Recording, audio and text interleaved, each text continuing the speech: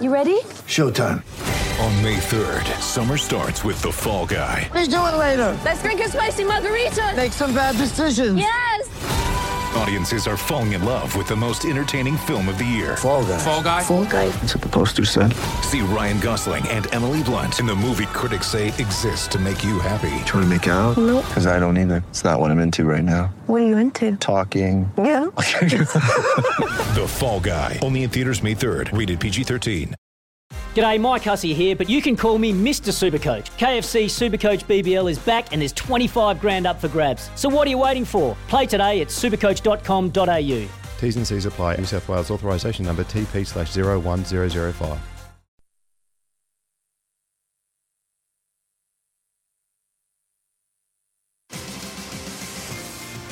This is Sports Day for Kia. Kia didn't just make an 8-seat family car, they made a grand utility vehicle. Kia Carnival GUV. Welcome to Sports Day SA. We're back. It's on a Wednesday night. It's Paul Bonza and with me, Premiership player with the Eagles. How good does that sound? Troy Menzel was with us. the better looking Menzel, as he likes to call himself. You can be part of the show. You can call in on 1300 736 736 or text in 0427 154 166. That's the Weeks Open line. Discover exceptional customer service.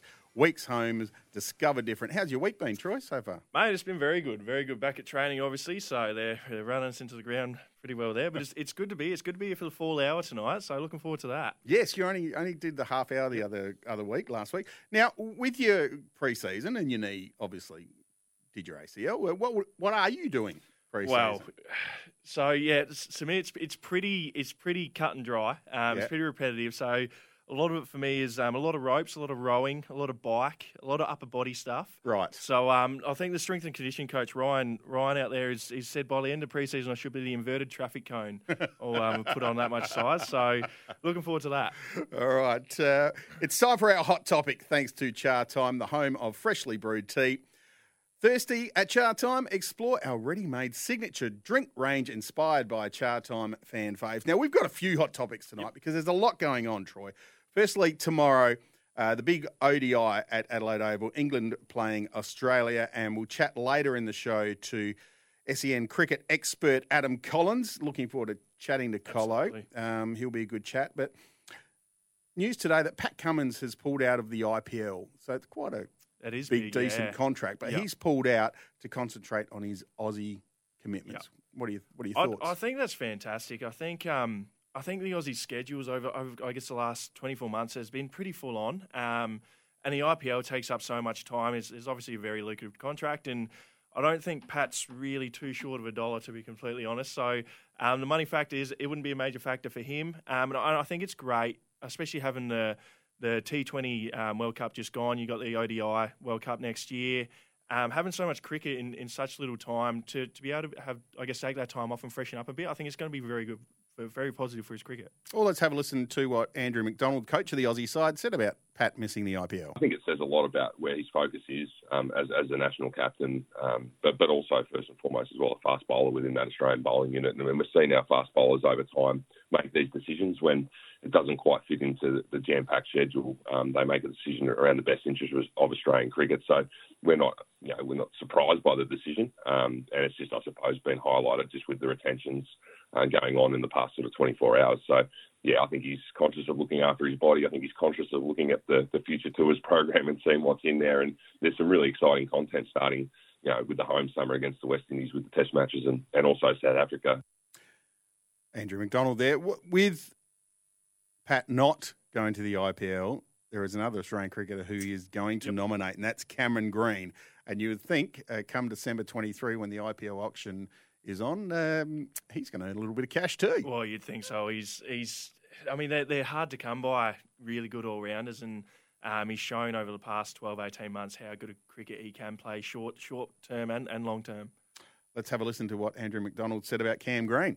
Yeah, we take him on a journey with the long-term planning, and we've had conversations with Greenie around that, what that would look like, knowing the content that we do have. So yeah, as soon as we get the Future Tours program, we can sit down with the players once the content's locked in and take them through that. And we'll have to consider if he does get picked up, what that looks like in terms of his training programs, overall load, whether it's a full-time slot at the IPL, and as I said, like on the back of the Indian series, there'll be some decisions made there as well as to the players. But that really comes down to Ben Oliver as the high-performance manager around the NOCs, the no objection certificates that are given from the Australian cricket to the IPL to allow players to play there. Andrew McDonald, the deepest voice of any Australian cricket coach ever. It's a magnificent voice. Look, Cam Green's young. He is, yeah. It's an great opportunity for him.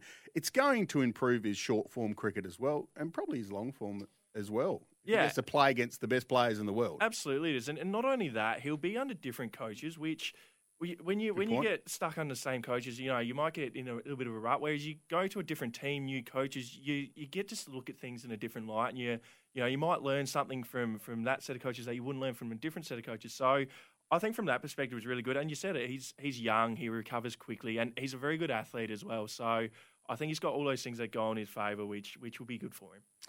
Let's talk about the Brownlow voting. Yes. So this has come up because of the scandal with the betting scandal that we all know about, and there was a naughty umpire who did some things wrong, and some people are going to get in a lot of trouble for it. Absolutely. But the talk has been about we must change the voting system of the Brownlow. And I think this falls back on the umpires. There's a negativity towards umpires. People love to hate umpires. There don't is, they? and people want to put the blame on someone, and the easiest people to do that is the umpires, isn't it? Or a coach. Yeah, the two. Yeah, well, usually the supporters don't like to blame their coach as much, but no, you're spot on. I think you can't really. I mean, you can put the voting system into other people's hands, or you can put an independent panel or whatnot. Regardless, the chance of this happening is still a chance of happening whoever votes for him. So I don't think you can take that into account to say, if we take it out of the umpire's hands, then this won't happen, because it still is able to happen regardless of who you give it to. And the other thing as well, it's not like he was manipulating votes to help his mates out who have bet on games previously to that game being played. It's giving information after it's happened. After the fact. So he has, which is still wrong. It is still wrong, but he hasn't actually affected a game or the votes by doing that. So I don't think you can put it onto umpires in that sense. And we're not going to, by spreading the load to other people, whether it be media people, former players, it just gives more opportunity for that to happen. It does. Absolutely it does. And I think if you do spread the load, it also, I guess the integrity of the actual medal is thrown into dispute a little bit, because the more people you have voting on it, then the more opinions you have and the more subjective it is. So I think you got to keep it. You got to keep it. If you're going to do an independent panel, you got to keep it small and you got to keep it concise, like what the umpires do. But I don't think the voting system's broken. I agree with you 100%. So we've ticked that one off. That's a win for us. You can be part of the show. Text in 0427 154 166. Let us know what you think. Should they change the voting in the Brownlow? Should the umpires not do it anymore? I think they should. Keep it going. I agree.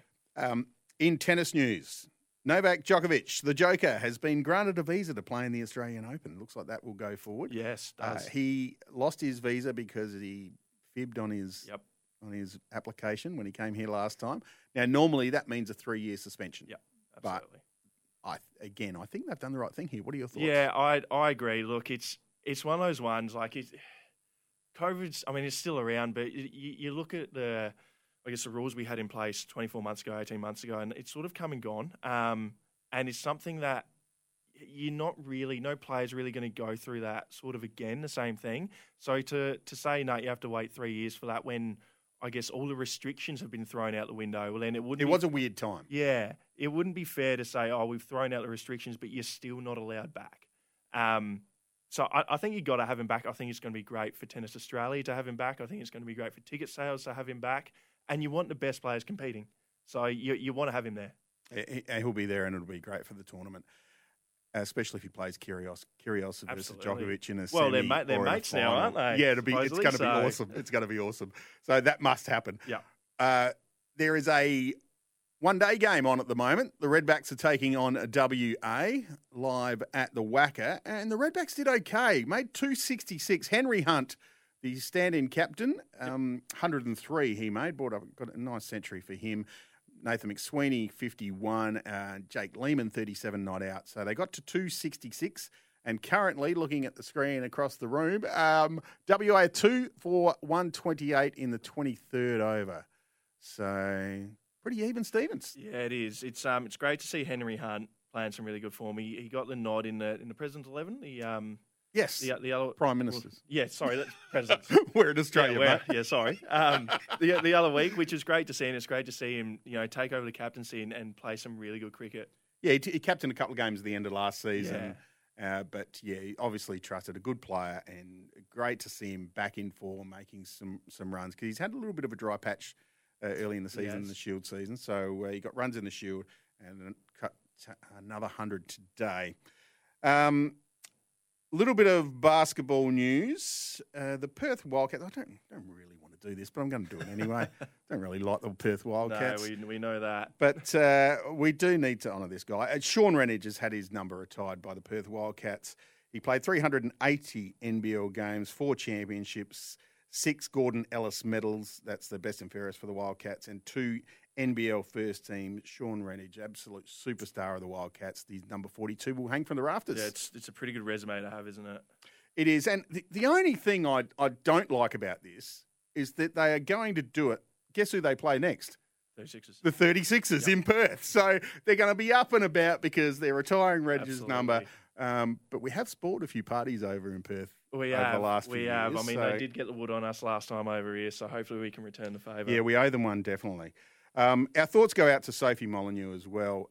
She's joined your club and she's done her ACL during Sunday's game against the Stars. And I watched this and it was she just bowled a ball and her leg collapsed underneath her after that. So there was nothing, again, just nothing in it. Yeah, absolutely. And I think what makes it worse is, you saw the conditions on the weekend. It would have been nice if they came in a bit early and would have washed the game out completely and it wouldn't have happened.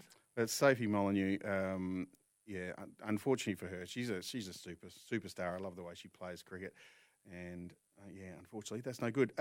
More basketball news before we go to a break. Melbourne United have signed a new import. They've let their import go and signed it. Marcus Lee, who's 6'11" from Kentucky University. He's played in Turkey and Italy and Puerto Rico and Spain. And you know what? He's going to play against the 36ers again. Absolutely. We just can't take a trick. No, we can't. It's a big game for the 36ers as well. They need a win to stay in touch with the top of the ladder there. So, yeah. They got some tough games coming up. They do. So, hopefully they can get across the line. They do have a couple of games in hand compared to a few of the other teams. So, hopefully they can get a couple of wins on the board and climb up that ladder. All right, you can stream every NFL game this season live on NFL Game Pass. Visit NFLGamePass.com. We'll take a break and come back after this. This is Sports Day SA. You're listening to Sports Day for Kia. Kia didn't just make an 8-seat family car, they made a grand utility vehicle. Kia Carnival GUV. Welcome back to Sports Day. Paul Bonza, Troy Menzel with you, and we are here all thanks to Toolkit Depot, your Trade Pro partner. Toolkit Depot, shop for a huge range of tools, equipment, safety gear, and workwear. So you want some work boots, Troyza? I'm about due, that's for sure. That's where you get down there and do that. Now, let's talk World Cup, because it's just around the corner. It is. Days away. Yeah, this Sunday, I think, first game kicks off this weekend. Let's talk about the Aussies. They take on France in their first game, 5:30 next Wednesday morning, 5:30 a.m. AM, yeah. Set the alarms. Not sure I'm setting my alarm. Can they win a game? Look, they've got a very tough group with Denmark, France, and Tunisia. Look, I think they're a genuine chance against Tunisia. Absolutely. Okay. The thing is, we've got a very experienced team in this year compared to previous years. A very young team in. But we seem to, I guess, rise to the occasion when it comes to World Cups. And we haven't had a heap of success, but we're always in those games against the good teams. We don't really seem to get blown out. Can we beat France and Denmark? I don't think so. The reigning champs, France, are going to be very strong again. And I think Denmark have got a very strong team as well. I think the better question is, Bonds, will we score? You told us during the break, we just had this quick little discussion. Yeah. So if you're going to have a wager and gamble responsibly, $6 if we do not score for the whole tournament. Correct. And goal scorer is... Leading goal scorer. Leading goal scorer is McLaren, and he's at $7. He is at $7. So, So the smart money's on us. the to not smart score a goal. money is on us not to score a goal Yep. for the 4 games Absolutely. or 3 games. Absolutely. Which, yeah, look, it's not a great positive sign going into the World Cup, but hey, hopefully that doesn't come true. Hopefully there's a bit of value there. There's a bit of value. Yeah, look, $6. Yeah. Actually, it is a bit of value, isn't it? Yeah, well, I don't mind that bet. I mean, it's not a bad thing. If you get on it, then the Aussies score, you're happy they scored. But if they don't score, then your bet gets up. So, Who's going to win the whole thing? look, I the heart, I really want Argentina to win. Sorry, apart from Australia, I will say. I'd like Argentina Australia to aren't win. winning it. I want Lionel Messi to have some success internationally. I think he deserves it. Arguably the greatest of all time. And I think they've got a very strong team in this year as well. So I'm going to go with Argentina. Okay. All right. Well, I think Brazil, but I'd love to see the Poms do well. Yeah, absolutely. Well, I don't think they had their shot 4 years ago and couldn't get it done, but I think they'll be up there. We do have some audio from Craig Foster, who is the soccer expert in this country, or football expert if you're a soccer fan. Of course, when any national team engages in an international competition, we're all fully behind them. They demonstrated against Peru. I think, when there were many doubters around the country and confidence was a little bit difficult to find, they demonstrated capability of getting past the fifth-base South American team, which was an incredibly difficult challenge. I was delighted to see the coaching and the decision-making and even the courage of Graham Arnold on that occasion, particularly with what he did with Matty Ryan and Andrew Redmayne. So they have the capability.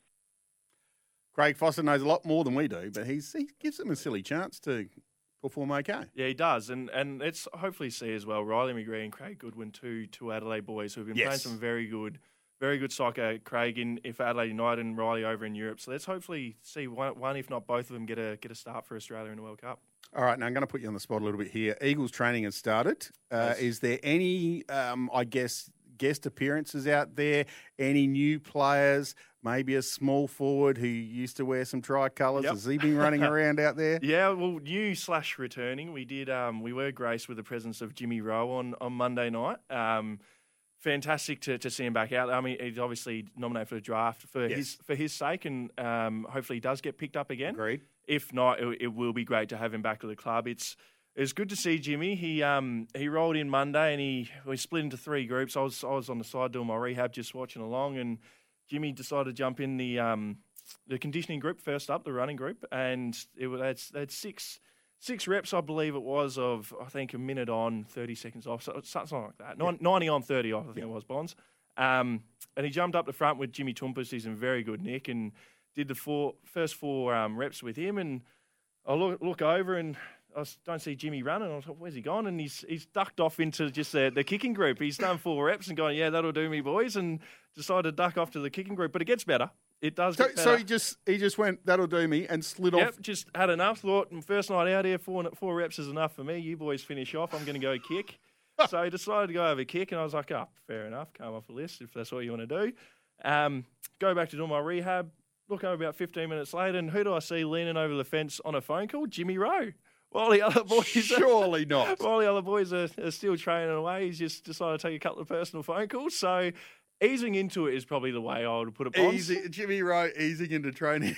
Don't expect anything less from him. And if you think about recruiting him, a fantastic player, Jimmy Rowe, but just keeps his phone in his footy sock, obviously. It might have been a very important phone call. Yeah, we don't know. Could have been recruiters. It could have been recruiters, yep. And therefore take that call, Rowe. That's outstanding.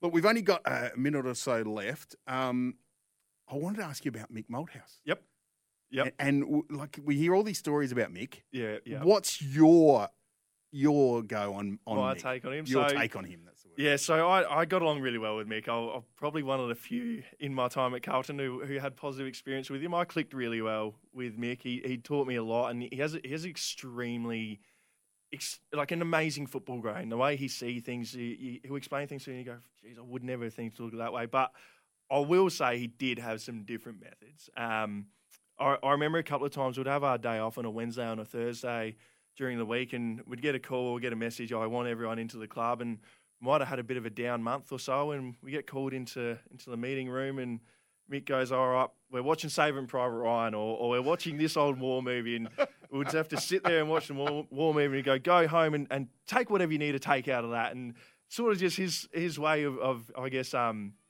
likening us to warriors on the battlefield. So a lot of guys walked out there going, I don't know what to take from this, but it's some interesting methods, Mick, but from my experience, very positive. Well, maybe we'll get more of that, more from you later next time you're on the show. The 8-seat Kia Carnival, it's a grand utility vehicle. After the break, we're going to talk to SEN cricket expert Adam Collins. Colo is going to join us here. And, yeah, can't wait to talk to him. Absolutely. All about cricket tomorrow night, Adelaide Oval. This is Sports Day for Kia. Kia didn't just make an 8-seat family car, they made a grand utility vehicle. Kia Carnival GUV. Welcome back to Sports Day SA. You can be part of the show on the Weeks Open line. Discover exceptional customer service. Weeks Homes, discover different. Text in 0427 154 166. Paul Bonser and Troy Menzel with you. Now, Troy, we've got a very special guest, one of our SEN team from SEN Cricket. It's Adam Collins, and Adam's brought to us by Tyre Power. Brands you can trust, like Maxxis Tyres. Big holiday sale on now. Adam Collins, welcome to Sports Day SA. Great to be back on, guys. Now, first, before we get in talking about the big game tomorrow night at the Adelaide Oval, let's get your thoughts on the T20 World Cup and how you thought it all went, and not so much the Australians' performance, but overall the tournament. Yeah, look, I think it's the most successful T20 World Cup that's ever been staged for a host of reasons. First of all, the competitive tension across from night one when Namibia beat Sri Lanka all those weeks ago down at Kardinia Park, Ireland beating England, the Netherlands knocking out South Africa. It's been a closer World Cup than we've experienced in this format before, which I think reflects the fact that it's moving to a 20-team tournament in 2 years from now, and it's ready for that. So, yeah, sure, at the end of the day, you get the semi-finalists of Australia, or not Australia actually, rather New Zealand, who have always been there in the Final Four in recent tournaments with Pakistan and India with England. Australia missing out, of course, in Group 1. So it's the big dogs get there eventually, but the route we took there, and also the fact that it rained, weirdly helped that. And I'll explain why I mean that. It might sound like a strange comment. Had the Australia-England game not been rained off, it would have meant that one of those two sides were eliminated inside the first week of the Super 12 stage. Because it was rained off, we had that tension all the way until the final day. So all's well that ends well on that front. And even though the attendances weren't huge for the Australia games, far from it, my sense watching the tournament more broadly is that it was watched around the world, and nights like India against Pakistan at the MCG, for those who were there, wouldn't have to get it. Now, Cola, you spoke about a couple of sides with Namibia and Ireland knocking off some big countries. You also saw West Indies actually miss making the Super 12, and Netherlands having a couple of good wins in there as well. So do you see not only Absolutely. just T20 cricket in a healthy state, but what about international cricket in general in Test cricket and one-day form? Yeah, it's a really interesting question. I think that in some ways we're at the crossroads with nations who have been involved in the One-Day World Cup Super League, which is unfortunately coming to an end at the end of this particular World Cup cycle. What it's meant is that nations like the Netherlands and Zimbabwe and Ireland have played loads of bilateral cricket against countries that simply do not host them normally unless they have to. So take Zimbabwe. They played a series in India and a series in Australia this year. Would have they got those opportunities if not for the fact that there's that organising structure of the One-Day Super League? Probably not. So it's been a good couple of years on that front. But when that goes at the end of this year, that'll I'm afraid, set things back a wee bit. And also there's the difficult situation that Test cricket finds itself in with scheduling, and there being more and more time allocated to T20 domestic competitions, not least the IPL. It's moving from, I think, 74 games to 84 games to 94 games over the next 5 years. And you know what that'll mean. And you see that alongside IPL franchises gobbling up sides in South Africa, in the UAE. That'll extend, I'm sure, to England with the 100, and maybe even Australia if private equity is allowed into the Big Bash. And I'm sure that the first group of owners trying to get in on that will be from the IPL. And we've already heard of players who might be in a situation where their IPL franchise contracts them for multiple years rather than their country. So it's going to take some getting used to, and hopefully there'll still be a way that Test cricket can thrive in that framework, but it's going to take a little while to settle down, I think. So do you see just T20 dominating world cricket for the next five years or so? Look, not in the very short term because the World Test Championship's there. And I mentioned the World Cup Super League for 50 over cricket a minute ago. That's still there for Test cricket, and we should hold on tight to that because if we lose it, I'm worried about what will happen. But it's been guaranteed by the ICC for at least this cycle and the cycle after that in the Future Tours program, which came out a couple of months ago. So for the next 5 or 6 years, we should be okay. What I'm a little bit worried about is what plays out after that when the ICC no longer have an organising structure around Test cricket and around one-day cricket, and it goes back to the discretion of host boards. At that juncture, with the proliferation of T20 domestic cricket, those leagues I mentioned before, the added influence of owners coming from the IPL, which is obviously so powerful around the cricketing world, that might create an entirely new dynamic thereafter. So in the very short term, things will feel roughly the same. In 5 or 6 years' time, they could feel an awful lot different. Yeah, absolutely. And we will move on to the ODI form. These 3 next games, England v Australia, how, I guess, coming off the back of the T20 tournament, how important do you see them being? Look, I take the view of Moeen Ali, who's a world champion in the T20 format. I hear what he's saying about the frustration of this series, and I respect that. Look, at the end of the day, they're still playing for their country, but they just played in a World Cup final 3 days ago.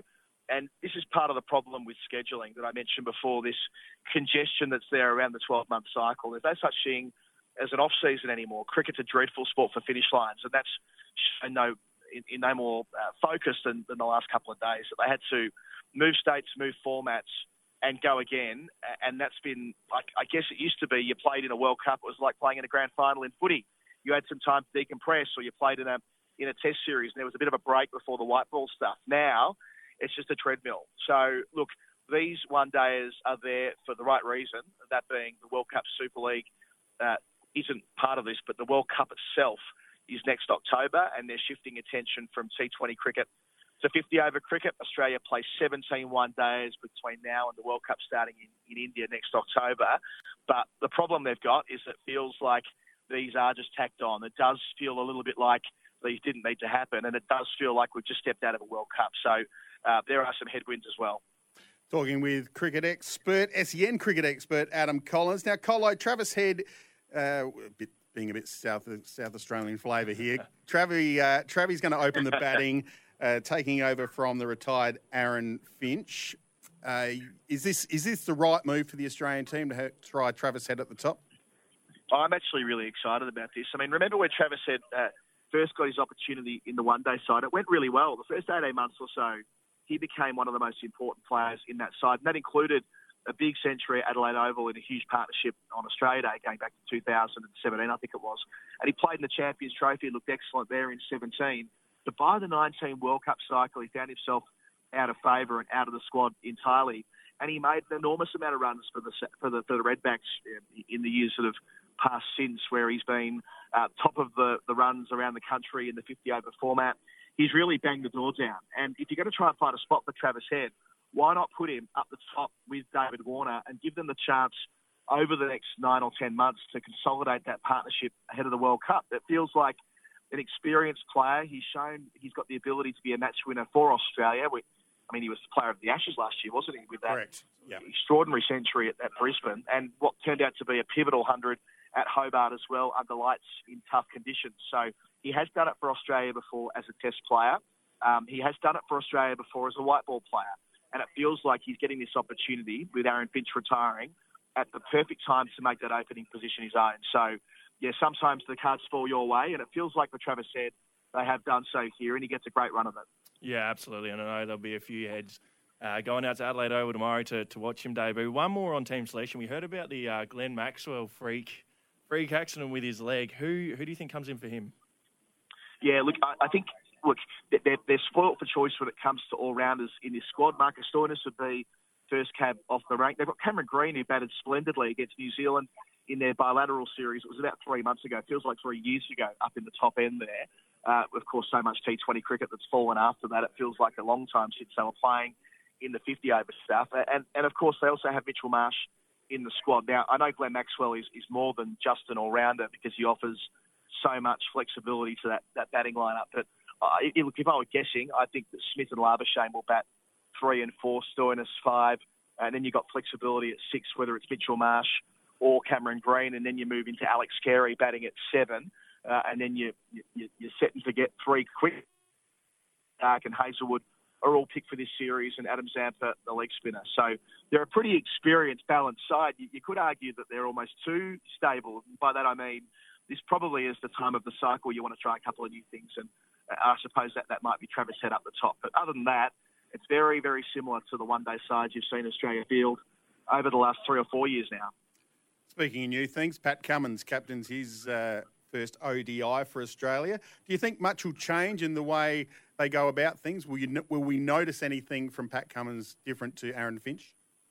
Maybe not to the naked eye, but we shouldn't underestimate what a big effect it'll have change for captains in that one-day side. Aaron Finch did it for a full 4-year cycle. You don't see a captain often lead the side for that long in the volatile nature that is white ball cricket. But Finch was a mainstay, and his retirement is important, and we shouldn't sort of pass over that like it's not a big deal, because he knew how to get the best out of his players. He knew the rhythm of white ball cricket as far as captaincy is concerned, which is very different to captaining Test cricket, which Cummins has done over the course of the last 11 months. So I'd expect there will be some teething pain or teething issues on the way through. It's only natural. But in saying that, we thought it would be the same for Pat Cummins last year when he took over the Test side and they hammered England. They would have won 5-0 if not for the rain at Sydney. So, and they won, of course, in Pakistan under Cummins' astute leadership too. And he's a bright guy. He's an experienced guy. So I'm sure it won't take him too long to get settled in the chair. And 17 matches in this format between now and the World Cup. He should be perfectly set by the time they reach India next October. Yeah, absolutely. And I guess you spoke about the timing of these 3 games and I guess the importance of it. So I guess from you, what are you looking forward to seeing from the Aussies on the next 3 games? What's important to take out of this? I think it'll be about those guys who aren't the most set and forget guys on the team sheet. So is Cameron Green going to be a 3-format player for Australia? I mean, I think we all assume he's going to be, but here's his chance to get himself into not only this 11, but maybe into a World Cup squad. He's a player like Marcus Stoinis, who's blown a bit hot and cold in 50-over cricket across his 5 or 6 year journey in the side. Can he really make that position his own? And with Maxwell not there, how will he go as the kind of finisher coming in inside the last 15 overs? Of course, we know he can do it. The question is, can he do it consistently enough that he'll be the obvious choice for India next year? We've already talked about Travis Head. I suppose the big 3 quicks to an extent. I mean, we heard from George Bailey, the chief selector, a couple of weeks ago, saying that they'll look to move on from Cummins, Hazelwood and Stark as white ball cricketers after the next 50-over World Cup. There was some reporting around that. But in the short term, they really want those 3 to get them all the way to that World Cup, which makes sense to me. I mean, all of them have been World Cup winners before. In Hazelwood and Stark's case, they both played in a 50-over World Cup victory all the way back in 2015. So they're proven winners as 50-over cricketers, but they are getting older. Can they string together 4, 5, 6 games on the trot? And if they can't, who will be their backup bowlers? Will we see some variation in this series? So, will we see Sean Abbott get a chance, who's been exceptional whenever he's seemingly been given an opportunity to play for Australia or take the step up? I'd like to see Sean Abbott given a chance against England across the next 3 games, for example. So, it's mostly about how they can tweak this current side to make sure they have the right 11 building towards the World Cup next year. It's all roads for India now. Now, Carlo, I'm a little bit jealous of you and where you're sitting tomorrow night. You're sitting next to the great man, Jared Waitley, and some of his commentary has been elite, even going back to the first game where that is a shot of an emperor when Kohli hits the ball down the ground. What's it like working with Jared? Well, he's he's brilliant, obviously. The way he has the command of the English language is second to none in our caper, so it's a great learning experience working with him. He's incredibly supportive for someone like myself who's been coming through with SEN over the last few years. He always gives me plenty of opportunities to develop with him and underneath him. And I think his best quality is drawing everything he can out of the summariser he's sitting next to. I think that you listen carefully to the way he works with those summarisers and those experts, and he makes sure that they become the star. He's almost deferential to the people he's working with to ensure that he squeezes the sponge and they can tell their stories and they can give their insights. So brilliant facilitator. There's no one better at calling the big moments, and we're privileged to have him leading the SEN team. Yes, we are. Yeah, spot on. He's one of the best, isn't he? Now, last one, Cole, I just wanted to get your take on who wins tomorrow night. Well, I think that England will likely be still in party mode even now. I know that 11 of the squad who are here, if you include a couple of the guys who are on the subs bench for the World Cup, will be part of this side. And they've had every right to let their hair down since the final in Melbourne late on Sunday night. So, look, I would be surprised if Australia lost on that basis. Also, England are missing a number of their first-choice players because they're over in Pakistan. So I know Ben Stokes is retired, but Joe Root's not here, Harry Brooks not here, Liam Livingstone's not here, Will Jacks isn't here. They're all in the thinking for England's first-choice 50-over team at the moment, and they're all with the Test squad in Pakistan, Mark Wood as well. So they are, I wouldn't call them England B, but it's certainly not England's first-pick side because of their scheduling conflicts. So all of that considered, even without someone like Glenn Maxwell, I'd be surprised if Australia didn't enjoy some success over the next week. Appreciate your time, Colo, and have a fantastic call tomorrow at the Adelaide Oval. A pleasure, guys. Have a nice show. Adam Collins there from the SEN cricket team. Chats well, doesn't he, Troy? He's a good chat. Speaks very well. Knows a lot about cricket and really enjoy his commentary on SEN cricket as well. Now, Troy, what's your tip for tomorrow night? Yep, I think the Aussies do get it done. I think England won't be at their best considering the past week they've had. I think I'm not sure if anyone really knows Adelaide Oval under lights better than Travis Head. So I think he's going to come out and he's going to put on a great performance and he's going to, I guess, justify his selection at the top of the order. So I'm going to say the Aussies, and I think Travis has a very good game. I agree with you. Travis had 100. Now, Troy, we're going to talk about a fairly sensitive topic here. Isaac Humphries from Melbourne United, former Adelaide 36er, has come out today and sort of announced to the world, I don't know if announced is the right term, but he's said that he's a gay man and he's proud of being a gay man and that he's had some struggles with it over his career over the last couple of years. Melbourne United did a really fantastic job of portraying this on social media. So let's have a listen to that first and then we'll have a chat about it afterwards. Look, this is going to be probably one of the hardest conversations I've ever had in my life, but life's about doing hard things and learning from them and making a difference through those hard times. So bear with me, but I have some things I want to fill you in on and let you know about myself and my future. A few years ago, I fell into a very dark place, a very lonely place. I couldn't be who I am, and I attempted to take my life. And the main reason behind me becoming so low and being in that point is because I was very much struggling with my sexuality and coming to terms with the fact that I'm gay. And I hated it about myself. I was disgusted at myself. I thought that I could not be that person within our environment, within a basketball environment. And it wasn't until I was in a community that's full of pride and happiness and joy. And it was a big wake-up call for me. But then came the big, question mark of how do I be a basketball player and how do I join a new team when I've finally come to terms with this about myself and I don't want to hide who I am anymore. I decided that if I'm going to join a team, that I'm going to come out publicly and just make sure people know, that you can live and you don't have to hide just because you're an athlete. But I do want to say, we as athletes, as professional athletes, we have a responsibility to set examples for people. And the truth is, there are so many people in other worlds that are struggling every single day and don't know how to get up, don't know how to exist. And I know how that feels, and I want to represent those people. That's my goal behind this. Make sure people know that you can be whatever you want, no matter who you are or what you do. You can be Big Ice and be gay, and you can still be a great basketball player and be gay. You can do whatever you want. It has nothing to do with your sexuality or who you are or who you're meant to be or who you're expected to be. I just want to I just want to be myself. I've discovered this is my purpose in life, and I'm going to give it my best go.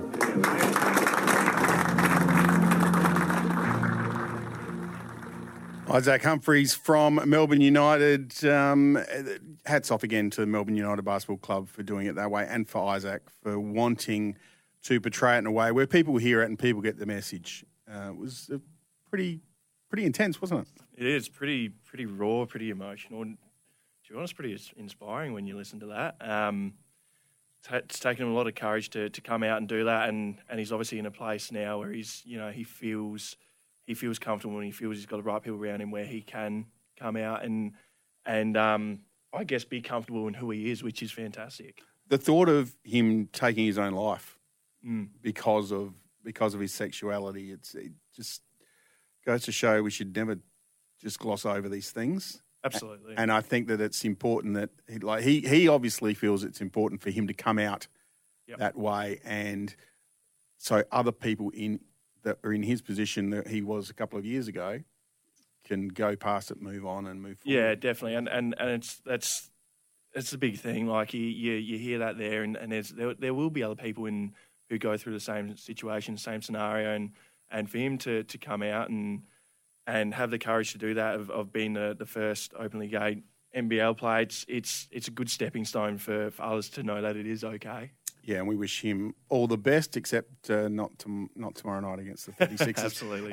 If you are having issues, don't forget Lifeline is the phone number to call, 131114, 131114 Lifeline. If you're having any issues at all, they're the people to call and they'll help you through. The general manager of the NBL, Jeremy LaLiga, had his say on it as well. Yeah, I really hope so. And, it's such a brave thing to do to be the first at anything.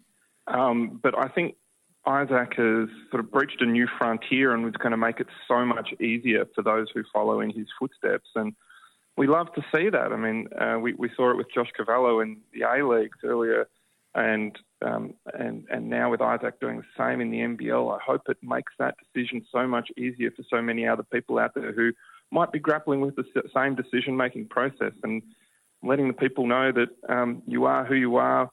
It was a very empowering feeling when I saw him make those statements in that video. And I think not just empowering for him, but it will be empowering for others as well. Now, I hope we get to a point, Troy, where we don't have to do these videos. Yeah. Like, it's just accepted. Yep. It is part of the way we live. Yeah, no, I think he touched on it really well there with the comment of to make it easier for the next guys, coming forward, and that's the thing. Like you look at I guess specifically in women's sport, it's so widely accepted for someone to be gay in women's sport. So why is it not accepted in male sport as much? Yeah. So I think that's where we've got to get to a level where it is just widely accepted.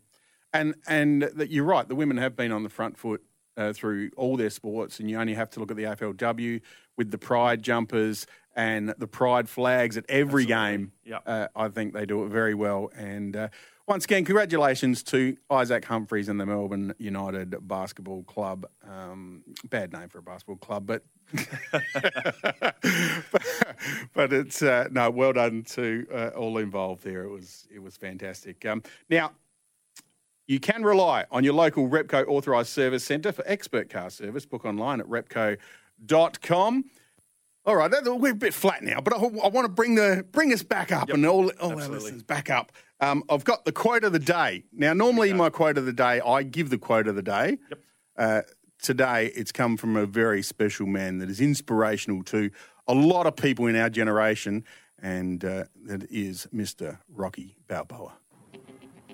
Let me tell you something you already know. The world ain't all sunshine and rainbows.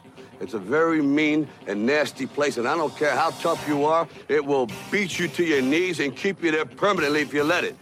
You, me, or nobody is gonna hit as hard as life. But it ain't about how hard you hit.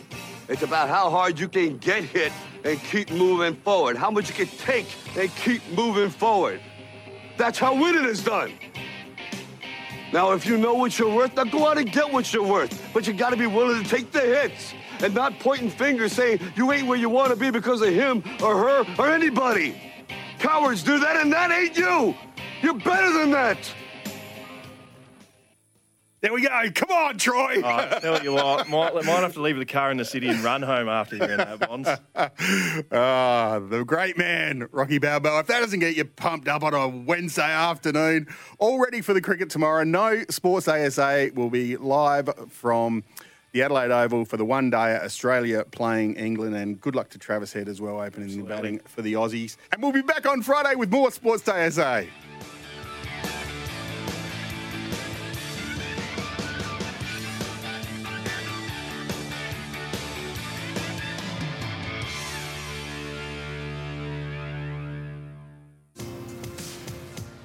You're listening to Sports Day for Kia. Kia didn't just make an 8-seat family car, they made a grand utility vehicle. Kia Carnival GUV.